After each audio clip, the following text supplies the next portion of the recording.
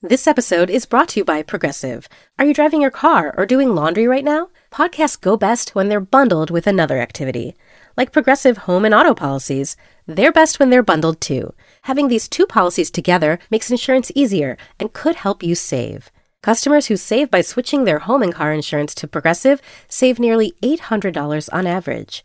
Quote a home and car bundle today at Progressive.com. Progressive Casualty Insurance Company and Affiliates. National average 12-month savings of $793 by new customers surveyed who saved with Progressive between June 2021 and May 2022. Potential savings will vary. AI is making waves in every field it touches. President Biden is now on TikTok, and the election draws closer each day. With so much going on in the world, it is hard to keep up with it all, let me tell you. Hi, I'm Kai Rizdal, the co-host of Make Me Smart. It's a podcast from Marketplace. And every weekday, Kimberly Adams and I break down the latest in business and the economy with short daily episodes to make it easy for you to stay in the know. Listen to Make Me Smart wherever you get your podcasts.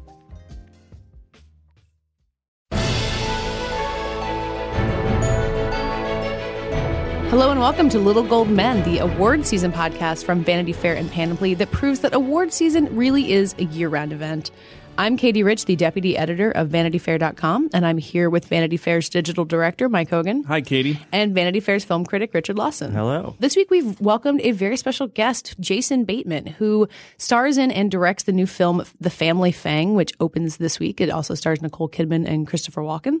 It's the latest in a fascinating string of independent films for this actor, which we're excited to ask him about, especially because he also worked with another actor-turned-director in last summer's The Gift and has a really interesting perspective on how you get an indie film actually seen these days. And then from there, we'll venture back into television to talk about what everyone is talking about this week, it seems. Game of Thrones. It is back. It has us hooked, and we will talk about that first episode that aired this week. I know what you're thinking. How the heck does a 52-year-old, over-the-hill milkshake machine salesman build a fast food empire with 1,600 restaurants and an annual revenue of $700 million? One word: persistence. First, the week in Oscar news. We're still waiting for Cannes to reveal some of the year's biggest titles, and we'll be talking about that with Richard from a beach somewhere in a few weeks. But one summer contender revealed itself with a trailer for the first time. We've been keeping an eye on The Founder, which is the story of Ray Kroc, who didn't found a McDonald's, but kind of turned it into what it is. It stars Michael Keaton. Is it an Oscar play the way that we think it is? Did this trailer reveal anything? I think the trailer revealed that it's a big Michael Keaton performance. Yeah. The tone of it seems a lot lighter than I thought it might be. Well, the summer release kind of suggested that. No, that's true. You know, I'm sure there will be serious moments, but I think that really what the trailer showcases is that Keaton is really doing his Keaton thing. Mm-hmm. Going for round 3 now. Mm-hmm. Round 3 of Oscar contention. Yes, exactly. In a row, 3 years in a row. Mm-hmm. So that's big for him. So I'm intrigued on that front, and I think that I think when we talked about this movie a couple of weeks ago, we were talking about the sort of darkness of this. It's obviously a huge business success story, but it's also about a food that's really bad for you and has sort of a guy who stole didn't steal it, but kind of took over a company that's founded by somebody else. So you see shades of that darkness in the trailer, which is intriguing too. So I would say it's an effective trailer. I mean, in that I'm now even more curious about it than I was before. Yeah, it seems clear it won't be the Greg Kinnear windshield wiper movie. It's got more going on. It doesn't seem that earnest. Yeah. I just want to know who, did Michael Keaton engineer this career comeback himself, or does he have some kind of Roger Stone character in the background? How did this happen? There's a graying portrait in his house. Yeah. Or some sort of monkey's paw. I don't know. I mean, it was Beetlejuice was a long time ago. Yeah, I remember when he was in The Other Guys, the Adam McKay movie, speaking of this past Oscar race. It starred Will Ferrell and Mark Wahlberg, but he had a small supporting role in it. And it had this really funny bit parts, and a lot of people were like, oh yeah, Michael Keaton. Right. And that was in about 2011, so it was kind of sowing the seeds. Yeah. But yeah, it's been a low, slow process, but it's clearly reaping rewards. I mean, I think he probably would have I think there's a good chance he would have ended up in Spotlight, despite Birdman. Mm-hmm. But I think that Birdman, because it's about an actor trying to make a comeback or sort of, quest for legitimacy, it all just really dovetailed beautifully together. And maybe that was an accident. I mean, we've talked to other actors on this podcast, Donald Gleason, who's in 6 movies in a year, and it's not strategy. It's just that's just how it all shook out. You get what you can get generally in this business. Yeah. But Michael Keaton definitely made the choice, not to just kind of quietly retire in bit parts, but like really go for it in a big part, which, you know, also, I think it's in Iñárritu. It's like a kind of a Tarantino move for Iñárritu to be like, I'll bring this guy back. He was once the biggest movie star in America, and he was the right fit for that role. Oh, yeah. Because of the setup. Yeah. Anyway, well, welcome back, Michael. Well, moving on to someone who has never gone away, Meryl Streep. We revealed a featurette exclusively on VanityFair.com last week about Florence Foster Jenkins, which is the new movie in which Meryl Streep plays the really famously terrible opera singer who was kind of deluded into thinking she could play Carnegie Hall, which she did. Are we stretching by thinking that every single Meryl Streep movie is an Oscar contender no matter what? Or does this seem to have like something to it? It's also an August release like The Contender. It's got a comedic tone. It's directed by Stephen Frears, who made Philomena and has a crazy track record at the Oscars. But does this movie look too silly to you guys? I don't think it's a stretch. She gets nominated for every other movie she does. So, almost literally if every other Suffragette could be an Oscar contender, she Well, was in it for 5 seconds, but they just used her It name. was briefly an Oscar contender and then vanished. I think it's totally legit. You know, I think at this point, there is no difference between a Meryl Streep vehicle and an Oscar vehicle. You know, it's just they're synonymous. You know, the tautology, and it's an interesting story. You know, and it's been told on stage before. I believe there was a play called The Nightingale about 10 years ago about the same woman. You know, because it's this great opportunity for an actress of a certain age, as they say, to do this funny singing thing because she was a terrible singer and yet, you know, performed at these big concert halls. So there is a comedy element to it, but there's also a kind of sadness. So I think that that's a great line for Meryl Streep to tread. And maybe something for Hugh Grant, too. Who knows? You know, he's 11 years younger than Meryl Streep. Seeing him play her love interest or husband, I think, they have a relationship, is pretty nice. Go and Hugh Grant is also somebody, speaking of Michael Keaton, who sort of, I think Hugh Grant kind of voluntarily took himself out of the business for a while and said he was kind of done with it. And now, because he said he never liked acting that much. But now he's been back. He's been doing stuff. So this could be big. It's great to see him again. Yeah. Little known fact, guys, you can actually rent out Carnegie Hall. Anyone can do it. You just need enough money. Oh, really? I thought it just took practice. My first job was making programs for classical music. And there was this guy who was very weird, and he'd rent out Carnegie Hall every year to do his Handel's Messiah that he would conduct. And it turned out he lived in my hometown, and we talked while putting together his program, which I had to do, part of the deal of renting out Carnegie. And he invited me, and I thought, how bad can this be? You know, it's probably good. I got like 5th row center seats. And I walked out 10 minutes in. Isn't that horrible? I'm just a bad person. It was that bad, though. I was like, oh, it can be horrible. This is unlistenable. Well, it was all chimpanzees playing the instruments. So that's, well, it makes a good story that you were there, and then after about 5 minutes, you're like, okay, I got the story. I'm out. Yeah. Mm-hmm. Yeah. Well, there's no need to be here for another 2.5 hours. So anyway. Well, David Bowie claimed to be a very big fan of Florence Foster Jenkins. He put her album on a list of like 25 essential albums in Vanity Fair. So, you know, there's one high-profile fan. See that? Maybe this guy whose name I forget will eventually find his own immortality. He's the Michael Keaton of amateur Handel Messiah. Or he's probably dead by now. He'll have his own Stephen Frears directed biopic. Yeah. Mm-hmm. This is my favorite place in the whole world. And I'm going to sing here. I think this might be too much for you. If you truly love me, you'll let me sing. I cannot play Carnegie Hall with Madame Florence.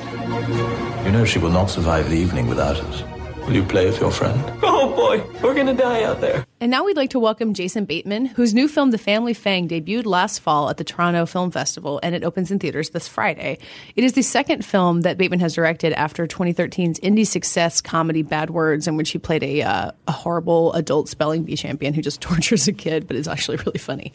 We asked him about his kind of new career as an indie film director, although he's been directing since he was 18, which is something I didn't know until today, and then how his work as an actor has led him to this kind of natural transition, even though he's still acting, and why you kind of do need to make that change at some point to, keep your career fresh. So this movie premiered at Toronto last year. It's making its way to theaters now. And it's interesting that it followed up Bad Words in a, not like immediately after like it was announced, like, oh, Jason Bateman will direct this huge movie. It kind of emerged very organically. And I'm curious if you knew after finishing that film that you did want to jump immediately back into directing again. Yeah, it's a really exciting thing for me to do on a set. I've spent a lot of time since I was a little kid on a set, and hopefully you soak a bunch of stuff up as far as what it takes to kind of create these fake worlds, and an actor kind of has one particular job in that effort, but a director kind of has the privilege of like involving he or she, himself or herself, with multiple departments. It's kind of a complicated, big challenge. So I've always kind of looked forward to getting the opportunity to do that, and then yeah, doing Bad Words was a lot even more fun than I even thought it would be. And so I was looking to do it again immediately, and Family Fang didn't push me in the opposite direction. I want to do it even more now. Well, what I didn't realize is that you had joined the DGA when you were 18 to direct episodes of Valerie, which is, and that's not even precocious. That's like child prodigy level. That's incredible. Wunderkind. Yeah, that was not to take anything away from multi-camera directors, which is what sitcoms are in front of an audience, but it is definitely a different process, and it's a little bit closer to directing a play, and that you've got the audience out there, and everybody's kind of on one side of a line, this proscenium, and there are more things I think a director can do in a single camera project, like. There's some single camera stuff on television, obviously, but obviously every film is that single camera thing where a camera can get up in the set. So is that maybe that directing Arrested Development was a more of a springboard toward directing features because that is that single camera process? Yeah, correct. But I only did one of those, but it was my first single camera effort, and definitely kind of got me very, very, very itchy to get going at it if I could. So you've been in the business for a long time, and I'm wondering if this kind of, moving from acting into directing while still acting, is that kind of evolution, do you think, necessary to sustain a career over, a few decades versus kind of, having a short arc as a big actor? Like, do you view it that way? Well, yeah. I mean, not to sound overly strategic, but I do think that it is true in both cases. I think that not only it's satisfying if you want to kind of evolve in challenging yourself. Yeah, I think it's, as we were talking about earlier, it definitely demands you use that which you've learned.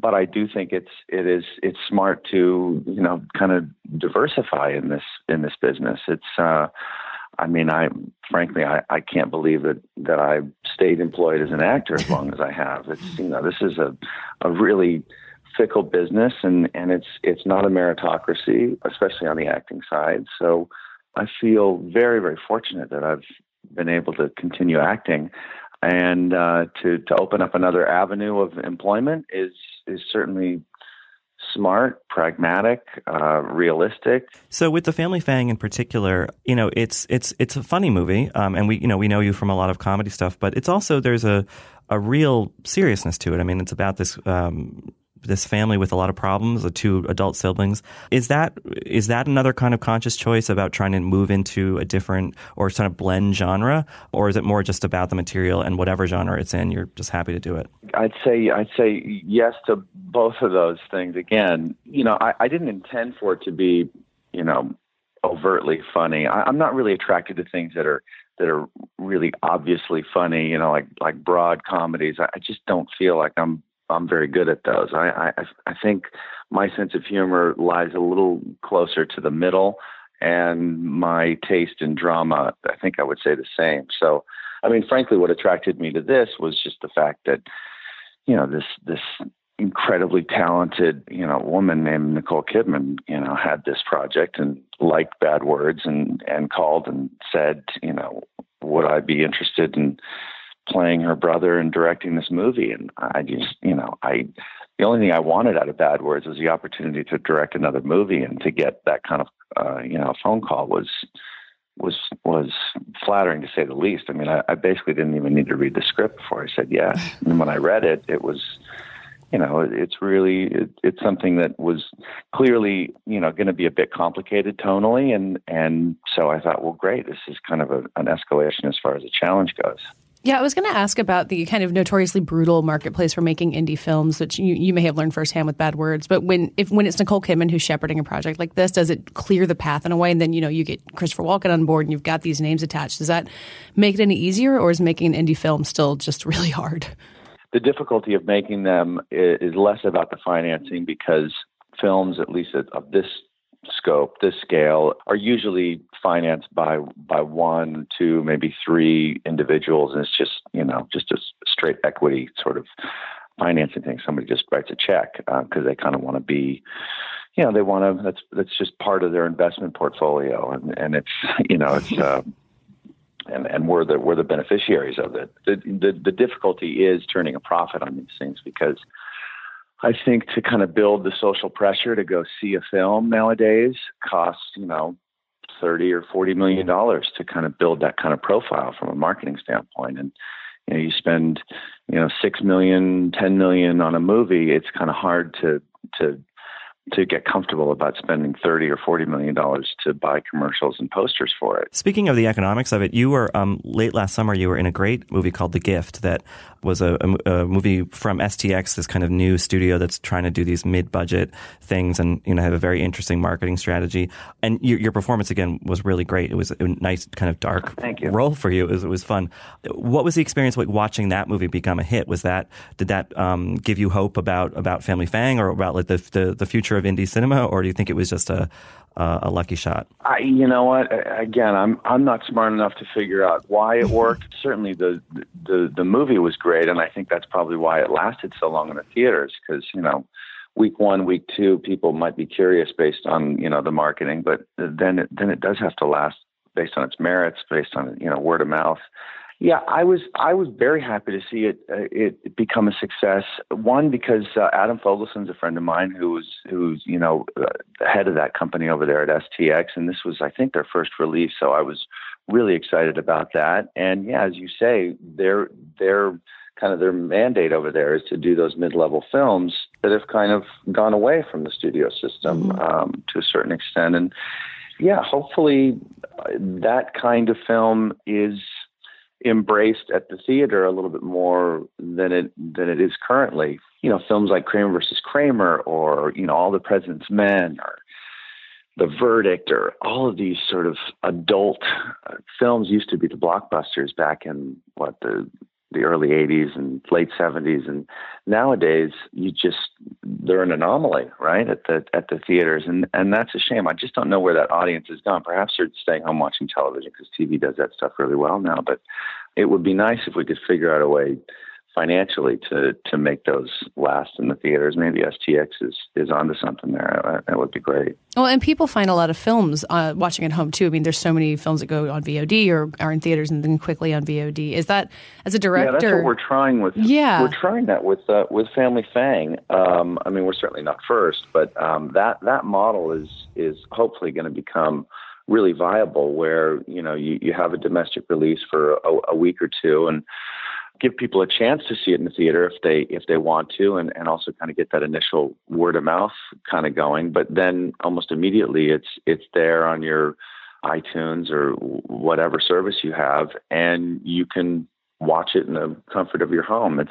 It's not ideal because you're making the movie assuming a large scale projection, and that kind of informs how you format the frame and all that other kind of stuff. But it's better than a movie opening and closing in a week, and you got to wait 6 months for it to hit DVD or something. And this will be interesting. Hopefully they can make it all work. I saw it on the big screen at the Toronto Film Festival in September and really liked it. And I'm just kind of curious to hear from you.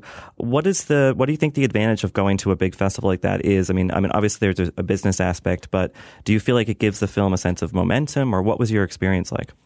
I had a great experience. That festival, as you know, or I hope you had a lot of fun there. I've had a lot of fun going to that festival over the years. It's really a group of really nice people, and they're obviously pretty sophisticated about movies, and we were very warm and pretty inclusive. I've never really heard any group audience sort of slam a movie, or there's certain festivals you kind of hear like nasty responses sometimes to movies. They don't seem to do that in Toronto, which is kind of nice. But I think the festivals can be really advantageous for films like this, which are somewhat, pardon the term, nuanced. They're not, these kinds of movies they're not loud, and they don't have some incredibly high concept that, you know, an audience can kind of understand and say, oh, well, I got to get out of the house. I got to go see that. You know, they're going to succeed on their execution, and you need people with, I guess, the taste to have something like this appeal to them, I suppose, and then go out and tell people to go see it. That's kind of your best shot at building an audience. Jason, this is Mike. Sorry to chime in a little late here, but wanted to ask Mike, you. how was last night? Was it a good time? I'm still recovering. I have a question for you. Don't throw up on your other hosts over there. Directing Christopher Walken. How does that work? Gently. You know, you don't hire Christopher Walken to kind of fit your idea of how the role should be played. You hire him because you hope and pray that he brings everything that he wants to bring and play it the way he wants to play it. And that's certainly what he did. And he was really nice to me. I was so appreciative that he was, you know, kind to me, as was Nicole. Were you worried that he might not be kind? Was that a concern? Well, you know, I mean, I'm a new director, you know, and you hope that the actors and the crew members and everybody associated with the process will be patient with you and help you out. And you know, your job basically is to answer questions and fix problems. And oftentimes, you know, you need help with all those things. So he couldn't have been nicer. And my experience as an actor with directors, you know, the ones that I've really, really enjoyed are those that aren't giving me notes based on their desire for me to fit their vision of the character and how they've heard these lines said in their head as they've been in pre-production and developing the script and all that stuff, but rather a director that kind of identifies the way in which I want to play a character and then kind of helps me execute that and keep that inside kind of the goalposts. And that's what I try to do as a director. And he seemed to really respond to that. It worked out great. His performance is amazing. He's really good. Thank you. I also wanted to point out Marianne Plunkett, who is not one of the brightest names in the cast, like in terms of fame level, but she's so good in this film. I'm curious how you cast her and how she came about to be in the movie. Well, I mean, aside from Nicole and Chris, you know, the rest of the cast obviously was all auditions and a deep search led by Avi Kaufman, who was our casting director. And I've got to, you know, give her all the credit in the world for gathering and bringing me all these great choices there locally in New York. And Marianne is somebody who I was not aware of, but no fault of her own. I'm just, you know, an idiot when it comes to theater and most things basically. But she was, you know, as you said, fantastic. And it was really fun in the editing process to just, you know, stare at all of her coverage and pick out these little moments. She's so subtle. She's so trusting that the camera is watching, which is not common for theater actors, is sort of the rap that they get, you know, that they're sort of trained to kind of reach the back row. And film actors, on the other hand, you know, are used to being in a close-up, and so they'll keep things really small. But she's so small, she's so tasteful, and there were a lot of really great moments we were able to throw up there that she gave. She was fantastic. Jason, we're talking about how difficult it is to get people to go to the theater for an indie film. Would you, now that you've got a couple films under your belt as a director, would you be interested in directing a big blockbuster sci-fi thing that does have a $40 million budget and butts in the seats?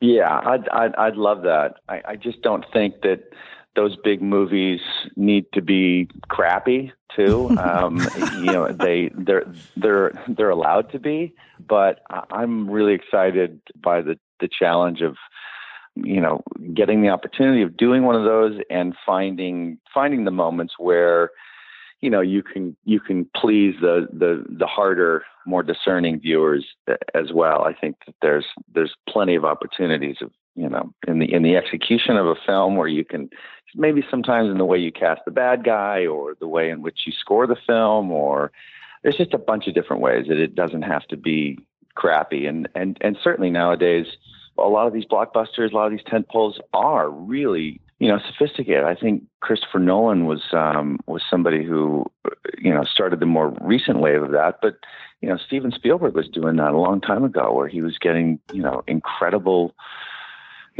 films out there that were certainly, supported by the critics, but also, great popcorn fare all at the same time. So hopefully I get a chance to do that. That'd be fun. I'm curious what you've seen lately that made you jump out of your seat and either say, God, I wish I directed that, or God, I hope I can direct a movie like that sometime. And it doesn't have to be a giant blockbuster, just whatever inspires you.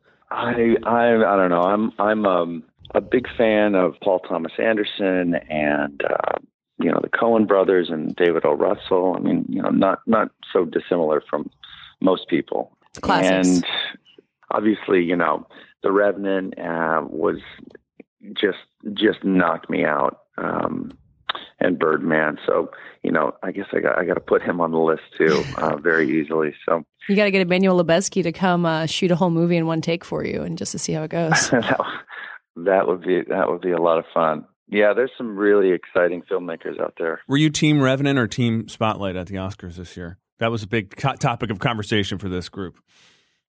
Oh yeah, I was big time Revenant, big time. Yeah, that was pretty amazing from everyone. Well, it worked out well for The Revenant and Spotlight both, I think. So there were really no losers in that bunch. Yeah, that's true. I was wondering when you did because we talk a lot about the Oscars, when you had your run with Juno, and we were going to kind of come back to that later in the episode that year. What do you remember about being part of that craziness, that race that year? Just going to the Oscars. I mean, that was pretty amazing. You sit down there in those first, 10, 20 rows. There's a lot of heroes down there. And was that your first time going to the Oscars? I think it was, yeah. I mean, one of the only good things about being somewhat recognizable in life is that every once in a while you'll meet somebody that you're a big dorky fan of, and they'll recognize you and they'll want to ask you a question. And so you're like immediately in a conversation at a peer level. That was kind of what it was like, just, for the first, 5-10 minutes before they said, all right, everybody shut up and sit down. We're about to start the show. So I got to meet a couple of people, and it was really, really cool. Anyone in particular you remember? Ethan Coen. That's pretty good. He was nice. Yeah. Really. The Coens always seem like very fun to hang out with when they're not doing press. Like they don't really like talking about their work, but they'll be fun to hang out with anybody else. This has always been my guess. Yeah, that was definitely the sense I got. I was hoping that maybe they would delay the broadcast for a while so I could continue my conversation. We'll find your collaboration somewhere down the road. Yeah. So, Jason, I think we've kind of exhausted our round of questions for you. So, and I know you have a long day ahead of you, so I think we can let you go and start your morning. All right. Well, thanks for talking to me. Hey, Baxter.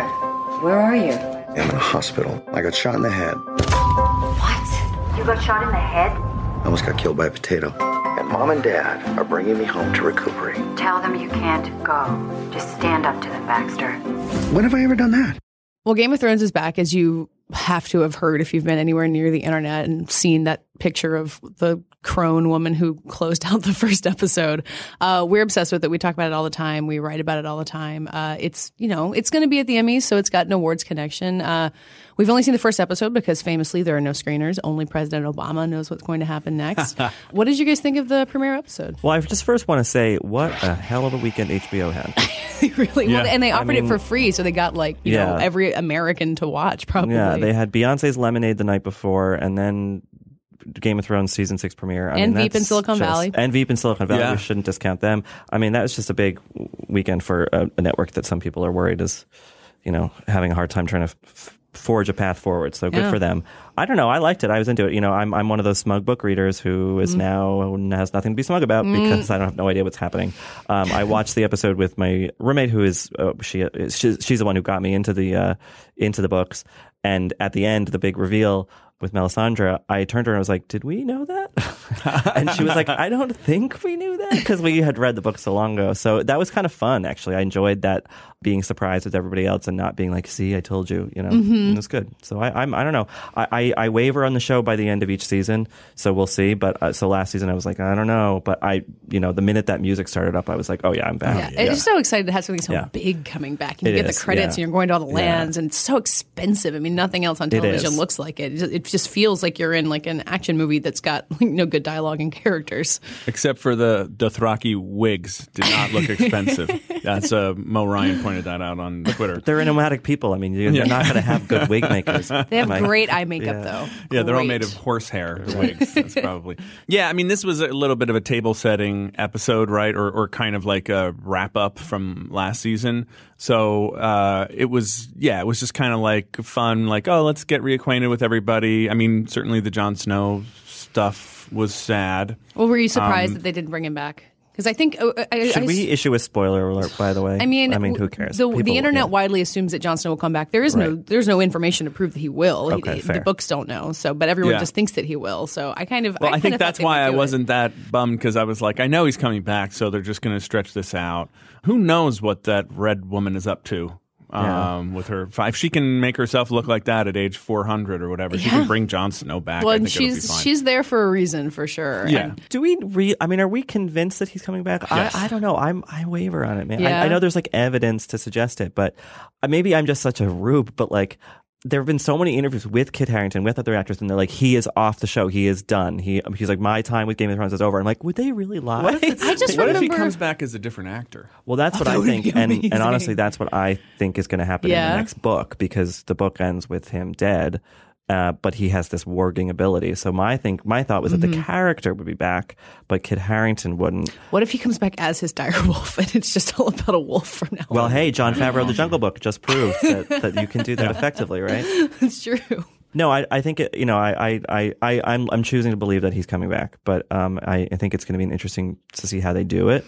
Well, I think the game that they're playing with their audience, where, the showrunners are like kind of vocal in responding to the audience, even though they say that they don't never respond to the audience. It's kind of an interesting game that they play. And clearly at this point, they know everyone's waiting to see if Jon Snow comes back. The first poster release for the season was of Jon Snow. Like they are playing with us. Yeah. And I feel like they might wait till episode 5 or 6 to do anything about all of this. I mean, Sir Davos is getting at some interesting stuff at the Wall, but that story can pause while we go focus on everything else. Yeah. I like that Sir Alistair is Sir Alistair Thorne, right? Yeah, the guy who is leading the Night's Watch. Yeah, so we have a good, solid villain there, Ramsay Snow, who just really can't wait for him to die. He's Ramsay Bolton now. He got Ramsay legitimized. Bolton, thank you. Yeah. I really, really need him to die by the end of this season. But I love the Reek, Sansa, Brienne, Podrick foursome. That's a fun Avengers style conversion. Yeah, exactly. Yeah, that fight scene with Brienne and Pod was really satisfying. And then where Brienne kind of takes her oath to Sansa, and it's like the resolution of seasons of Brienne's character, where she's just looking for someone to serve. I'm actually getting like weepy now thinking about it. Yeah. I love Gwendolyn Christie in that role, and it's just so. I mean, she didn't do much last season, so it's really good to have her back. Yeah, and they really set it up where you feel so happy for Brienne that she finally has someone who's worthy of her worship. That's all she wants, is like to serve somebody. That's a very human. There's something really human about that. It's cool. Just find your place in the world. And has I couldn't remember. Has Reek / Theon told Sansa that her brothers aren't dead? I think so. I think he told her at the end of last season. Okay, so like that kind of propels their story forward. I thought you were going to say, did he tell her that his junk got cut off? He can't perform as he once did. They were raised together. I don't think she's interested one way or another. Yeah, they're like brother and sister. No, I think he told her because that's how he's earned her trust back. Right. Okay.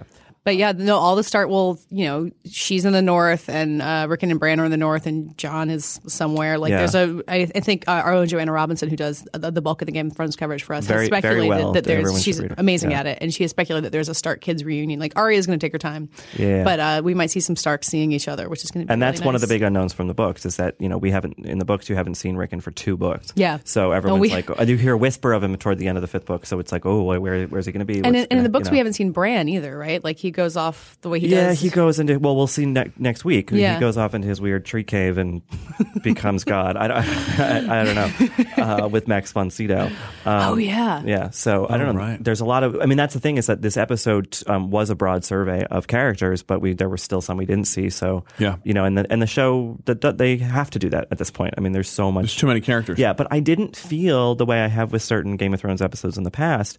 I didn't feel like I got short shrift with anybody on Sunday night. Like I felt like the episode spent a good amount of time on its on everybody. It felt fair. I'm still a little bugged by Dorne. I know a lot of book readers are really bummed about how that plot has turned out because it's really interesting in the books, but it never really took off last season. Well, yeah, they excised like a bunch of Dornish plots from the books, and I think that in the premiere they just kind of were like, "Fuck it," just killed everybody. Honestly, I was fine with that. Yeah. Well, do you think we're going back to it though? Like, are we going to watch Ilaria Sands rise, or is that like, okay, goodbye, Dorne, we killed? No, off I think everybody. she'll be involved. Yeah. I mean, Indira Varma, who's the great actress who plays her, she was from Rome years ago. She's in the opening credits now, so I think that she's there to stay. I like the spear through the face, so that was pretty good. That was but they killed all the cute boys. I mean, I was just they just keep doing it, man. We should an entire Khalasar of Dothrakis just showed up. No, that's true. Fair enough. There's so many of them. Fair enough. So we talked to Jason Bateman about how like a lot of people are going to television for their adult stories now, like for the kind of adult filmmaking that dominated the box office in the 70s and 80s. Game of Thrones sometimes gets credited for being that, and sometimes, as Ian McShane said, is called just tits and dragons. Are we feeling like it's earning our deep thought at this point, or are we just all hooked and we can't help it? I think it has moments, either in every episode or definitely in every season, that sort of transcend tits and dragons and become something. I mean, I'm thinking about Arya on the boat going off to Bravos at the end of season 4, I think it was. Beautiful sort of poignant scenes like that. Sansa and Littlefinger in the crypt, and he's telling her this story about the past that, is, I think, going to come to bear later in this season. I think that the show has moments of beauty that make it prestige with a capital P television, but they're very astute at blending those things. And I think that's why it's the rare, sort of global hit that it is because it, part of the reason why is because you feel like you're getting brain food, but it's also so visceral.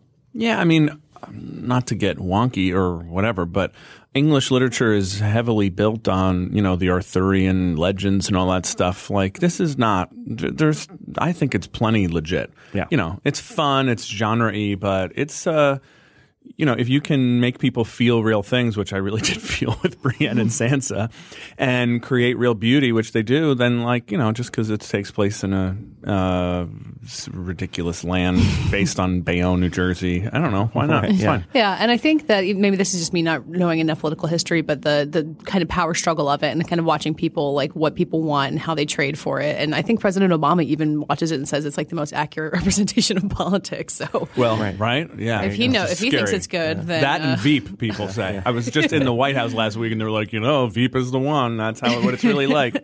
Horrifying. So some cross between Littlefinger and Jonah from Veep, who's actually running everything. Well, we'll be keeping an eye on Game of Thrones. We may find an excuse to talk about it because we obviously love talking about it, and obviously you guys are watching it. So I look forward to it winning a bunch of those technical Emmys. Right.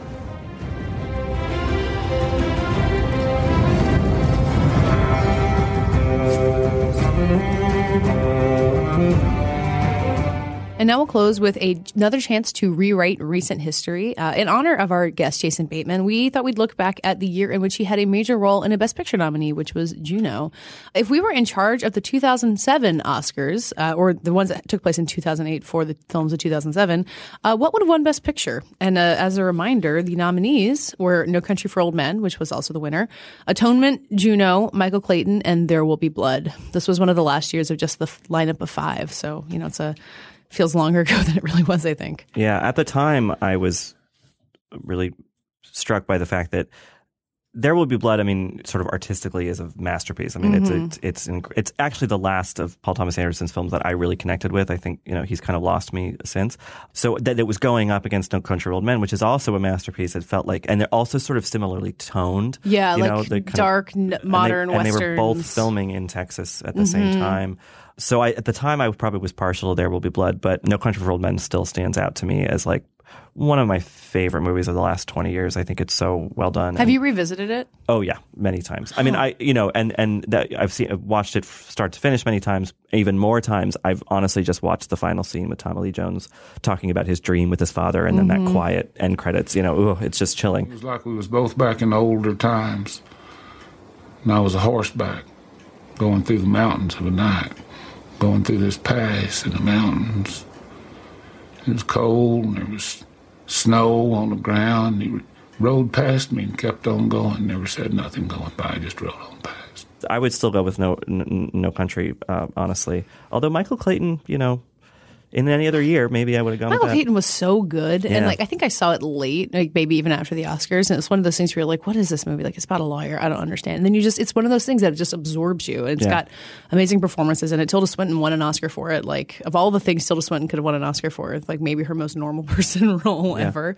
But no, it's such solid. I mean, honestly, this entire lineup is really, really good. It's an incredible lineup. Really I would good. watch any of these movies tonight. Yeah. And remember that even the Atonement, which probably comes off as the slightly cheesier, standard issue Oscar thing, but that amazing scene, the landing at Dover or whatever, the Dunkirk. Dunkirk. Dunkirk. It's a 7-minute unbroken tracking shot. Yeah. It's incredible. I mean, that's that's phenomenal filmmaking, and anyway, that I think it's actually a really good film. And Juno was a big fun hit that did not feel as Oscar-y as the other stuff. Yeah, and it was very. I think there were a lot of people worried about it being knockoffs, and people were saying those jokes to each other. But it's still very sui generis. It is its own thing. It is a really distinctive voice that hasn't really been repeated since then, and I think it really deserves its spot here. Yeah, you forget that a lot of imitators of Juno came after Juno, so now it's feels like it was just one of those movies. It's no, like you said, that it was the original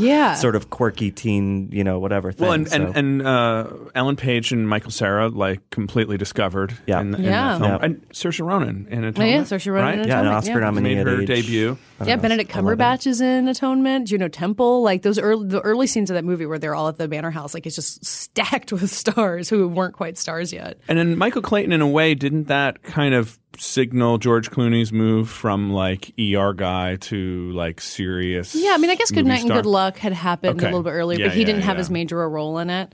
So, yeah, I mean, this is him. It's kind of just using his star power in a way, being I am George Clooney. I can hold the middle of the frame and I can really own this. And I think it was the realization of him. I mean, he didn't direct it, right? Yeah, but he was kind of a creative. But I think it was the realization it. of him, that his dream to sort of revive that kind of 70s second golden age cinema, that kind of the tone of that movie is sort of reminiscent of a movie that he grew up watching, and I think that and he tried that with Good Night and Good Luck and Confessions of a Dangerous Mind, which didn't really pan out. Yeah, but Michael Clayton is just so kind of cool and smart and a grown up and assured that And shout out my favorite thing is that Tony Gilroy's follow-up, Tony Gilroy directed Michael Clayton's follow-up, Duplicity, is so good, and nobody saw it. It's this crime caper with Clive Owen and Julia Roberts, and it's really funny and smart. And, it's great. Paul Giamatti, Tom Wilkinson. Yeah, it opens with a slow-mo fight scene between Paul Giamatti and Tom Wilkinson on an airport tarmac. That's so funny. Anyway. Everyone go see Duplicity. Oh my God, please see great. Duplicity. It's such a treat.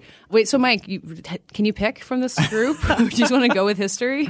I mean, I think for laughs, I might go with There Will Be Blood, just because, I mean, it might as well have been. It feels like a little bit of a toss-up between It kind of feels like it did two. win. When No Country won, it was kind of like There Will Be Blood being co-honored as being here's... Because in what universe could There Will Be Blood have been nominated for an Oscar in any other year? Even now it would be hard because it's so grim and so unrelenting. Artistic and, I mean, Daniel Day-Lewis's performance really carried it because anytime Daniel Day-Lewis does a performance, everyone pays attention. But the movie itself is so not an Oscar movie by any traditional definition. No, Paul Dano running around that burning church or whatever. I don't even remember what happens. It's just total insanity. I think you can make a case for this being the year that kind of opened up the modern era of Oscars that we have, where we talked about Black Swan a couple weeks ago. That wouldn't have been a traditional Oscar movie. Birdman isn't a traditional Oscar movie in a lot of ways.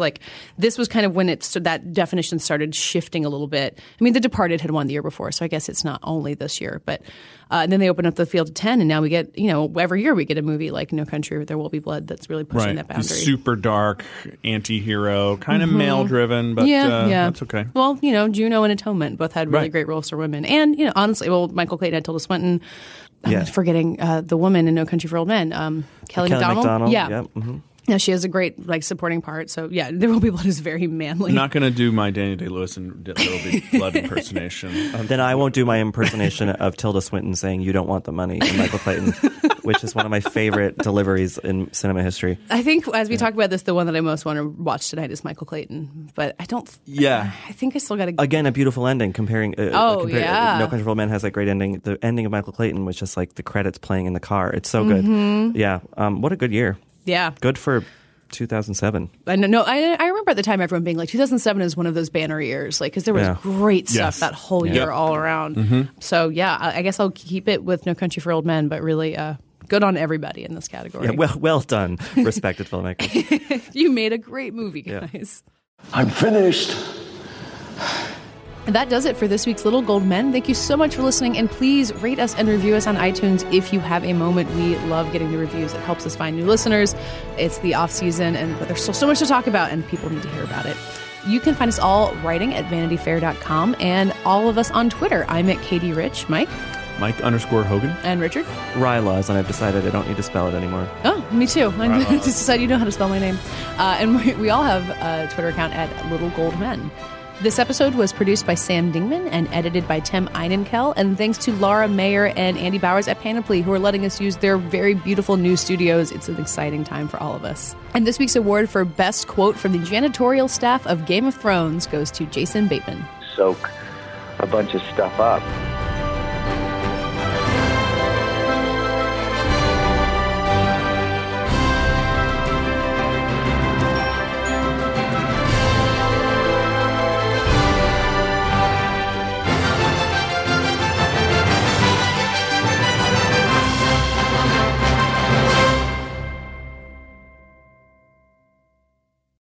Know that fizzy feeling you get when you read something really good, watch the movie everyone's been talking about, or catch the show the internet can't get over?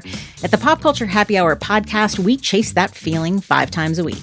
We talk about the buzziest movies, TV, music, books, and more. From lowbrow to highbrow to in between, catch the Pop Culture Happy Hour podcast from NPR.